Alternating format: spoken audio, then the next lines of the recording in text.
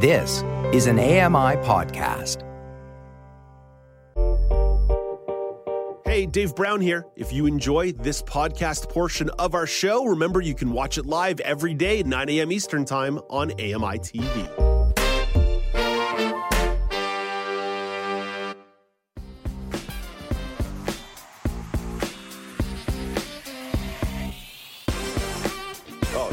A little funky on a Friday. Welcome back to Now with Dave Brown on AMI TV.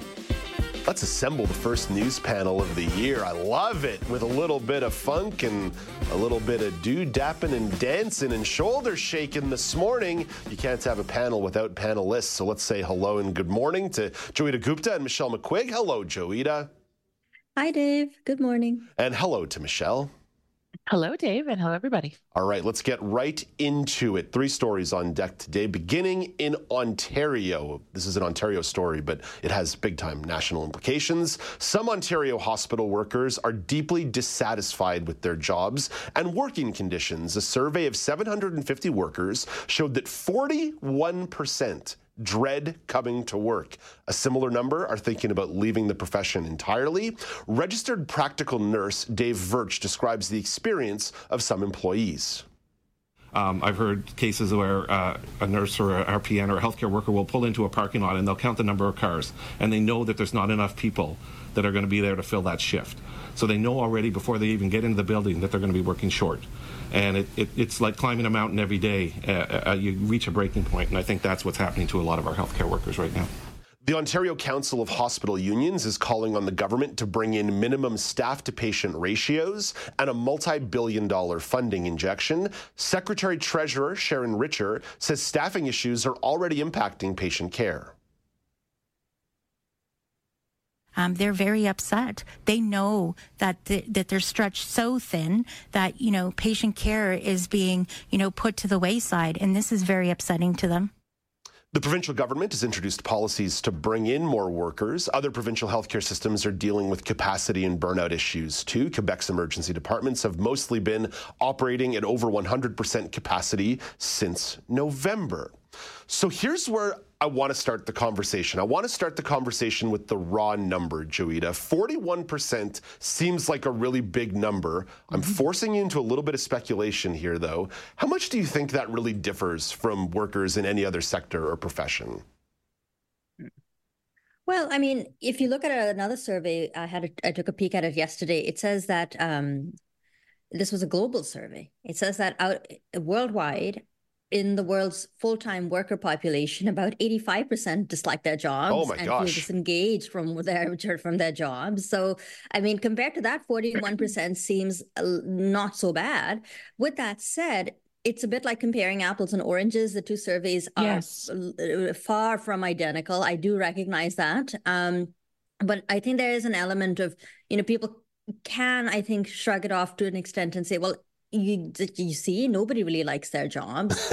With that said, I think there are some peculiarities here. 41%, and some of the anecdotal data that we're hearing, we heard in the clip, people driving into the parking lot, realizing based on the number of cars that there just aren't enough people, and feeling this overwhelming fatigue even as before they walk in the door to start their shift. And then you have other stories of people crying on lunch breaks, crying before, during, and after their shifts, really taking a toll on the mental health of frontline staff. And the other piece around this that I don't think is getting enough attention is that a lot of the nursing staff in particular comprises women and people of color. And so when you think about the impact of racism and sexism coupled with the realities of working in a sector that is, and I think we've talked about this in some detail, acutely and chronically short-staffed, and they've had the impact of the pandemic. So I think the 41% number is significant because of what it's telling us about people's lived reality and what it's telling us about the impact on patient care. And the fact that not only are they struggling to keep people engaged with their jobs, but recruitment is also proving to be a bit of a challenge because there's no one stepping in to fill the breach. So the 41% number is significant given the context. Yeah, Michelle, I'm definitely willing to argue with my own premise here, even though I think it probably is more broadly reflected across job sectors, job dissatisfaction. The important thing here is that healthcare is a very, very, very critical job. And this is one where you do not want nearly half the workforce being unhappy with their job conditions. Completely agree. And I would also argue a couple of things. A is that there's a significant distinction between disliking your job and dreading your job. Dread is really strong. The anecdotes we're hearing absolutely support that this is taking a huge toll on all of these healthcare workers. The other thing, too, is that they're working in an absolutely vital field with maximum pressure. If you're filing things or doing a job that doesn't actually have life or death circumstances, I'm sure like being a broadcaster. Exactly, or an editor. Yeah, all these things like that would significantly diminish the amount of real pressure these guys are facing. So I feel like it is a bit disingenuous to compare most of our jobs to the life and death stakes that healthcare workers are facing. And 41% of dread is really striking to me. I do quibble a little bit with the sample size of that survey. Yeah, it's 750 is small. Not a lot, but I don't doubt its findings, and I suspect that would be borne out if it was sampled more widely.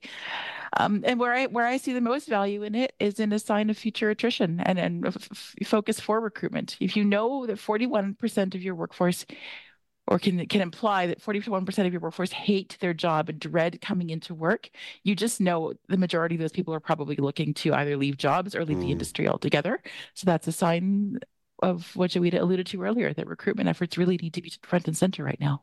Yeah, Joeita, that leads into this next thought, which there's a bit of a chicken and eggness to what I'm about to say, because a lot of provinces are rolling out policies to try and beef up their staffing, attracting foreign workers, creating streamlined certification processes, moving to team-based health models. This is a very Captain Obvious question, Joeita, but does any of that really matter if the working conditions stink? But knowing that I'm chicken and egg in this, bringing in more people should improve the working conditions. Yeah, I think it's hard to say which one you put before the others. I think that all of these things work together, whether it's, bringing in more staff, whether it's improving conditions. I even thought about maybe the value of having nurses in particular work shorter shifts. I mean, they work 12 hours a day, which is a long shift. And I wonder if there would be some value in even thinking about the conventional 8-hour shift and having 3 shifts of nurses in a day. No, I'm not sure why that isn't done more widely. Maybe it's a patient care question. Maybe it just creates a large administrative burden. Like, I don't have the inside track on that one. I couldn't say. I think it's worth remembering that if you look at the example in BC, where they have brought in some legislation around minimum patient and staff ratios, it's still early days, so we don't know how successful they'll be. But I think it is very important to start targeting the recruitment side of the equation, whether it's subsidizing nursing programs or other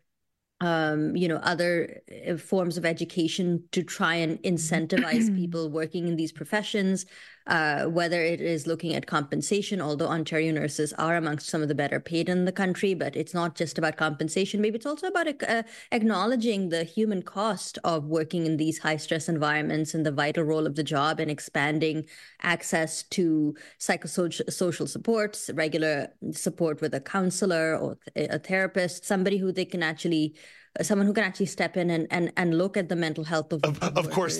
There's also a big shortage in that field too, right? A big shortage well, that's it. That's what I was. Yeah. Sorry, go ahead. So, I mean, there are ideas that can be floated, but it's a tricky one to sort out because there's no silver bullet. There's no one thing that you can actually point to and say, well, do this and that'll fix your problems. I think injecting funding into the healthcare sector is long overdue. And now that there's finally some announcements around funding, it's not going to be a couple of years before we see any impact from that. There are inroads being made to allow for the for foreign credentials to be recognized more quickly. But again, it'll be some time before we can see any impact from that. So the part of what's making this so difficult for healthcare workers is because in the near future, it doesn't look like things are getting any better. And that can be very disheartening as well.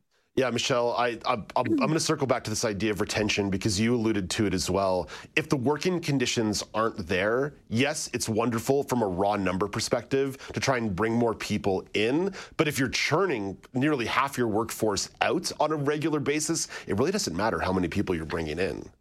Absolutely. And there's so many other factors here too. Not all people or all bodies are created equal in that sense. If you're replacing seasoned people who are accustomed to a hospital's ways and then bringing in a flood of new people that don't have that same good degree of knowledge of the system or whatnot, that's going to take time, like Joeita said, to get everyone up and running. So it's not like you're going to instantly have people who are ready to roll at previous capacity levels right out of the gate.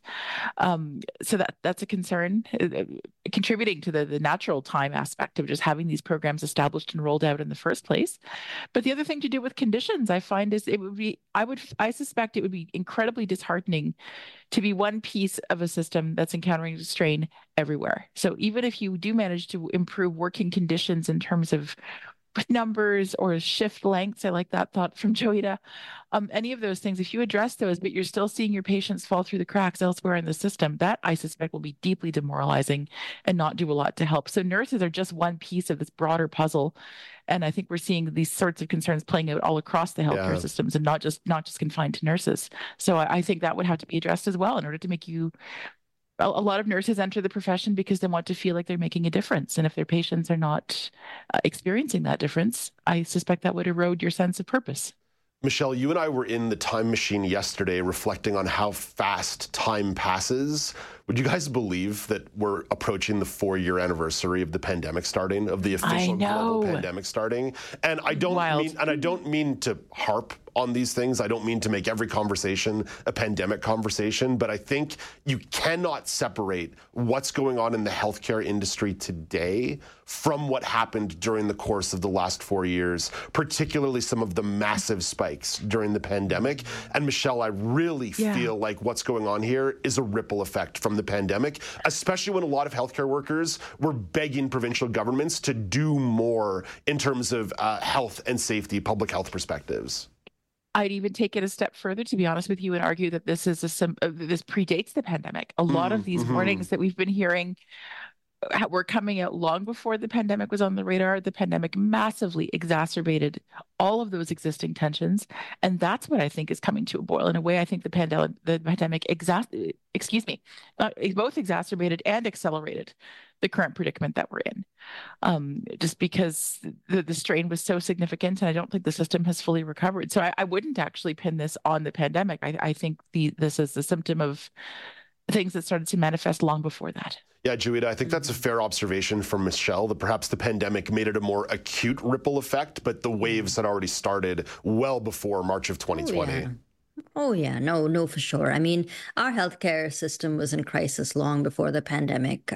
We were hearing stories about long wait times and people, waiting in corridors, waiting to see a doctor in emergency rooms, and all kinds of other problems and shortages of doctors and nurses. This is all pre-March 2020. And the pandemic hits like a bolt out of the blue, and suddenly it's just gotten that much worse.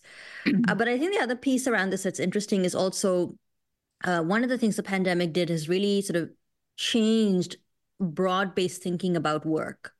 People kind of thought that, before the pandemic, we all had to put our nose to the grindstone and like it or not, you have to suffer at your jobs. And, now with work from home options and people having far more in-depth conversations about work-life balance, I think maybe it's taken the attraction away from nursing. People are saying, well, are there ways that I can help people that doesn't necessitate going into a hospital? I mean, there are people who, let's face facts. You have some telehealth options and you have some virtual health, but primarily nursing is still done in person in hospitals and clinics and other places. And people are saying, is this really the career path I want to follow? I could be doing something else. I mean, you could even be a radio broadcaster and work from home, frankly, nowadays with the way things are. Well, not all of us.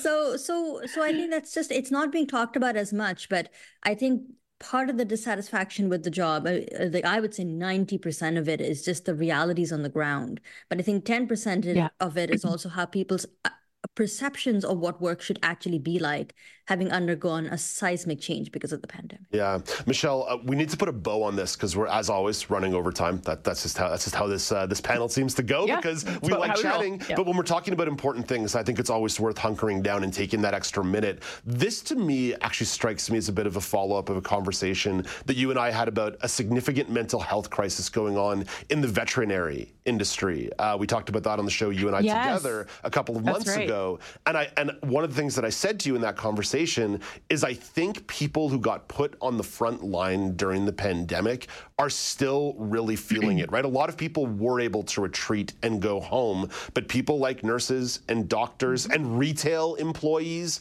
and a bunch of other veterinarians, people who were put in those, quote, essential services. Thank you, Michelle. See, I'm already forgetting my pandemic terminology, but I do think it's burned into my brain for life.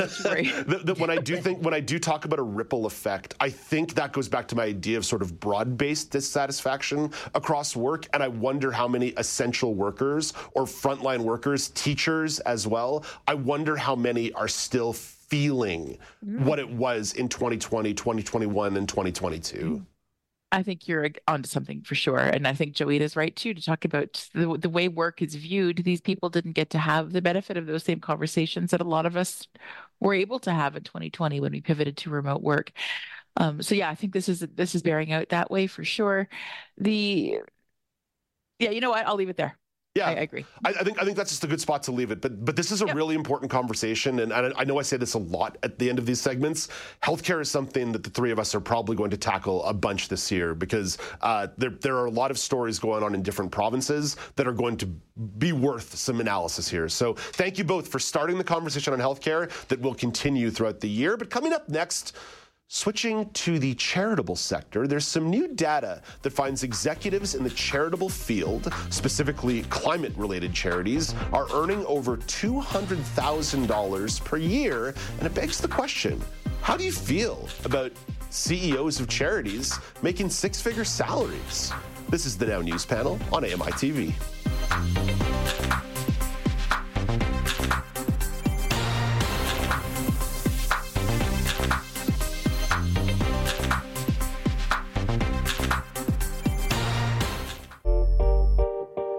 Hey, Dave Brown here. If you enjoy this podcast portion of our show, remember you can watch it live every day at 9 a.m. Eastern Time on AMI TV.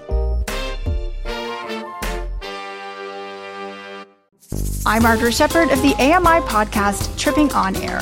Every month, my co-host Alex Hajar and I spill the tea on what it's really like to live with MS. Watch Tripping On Air on YouTube or download wherever you get your pods.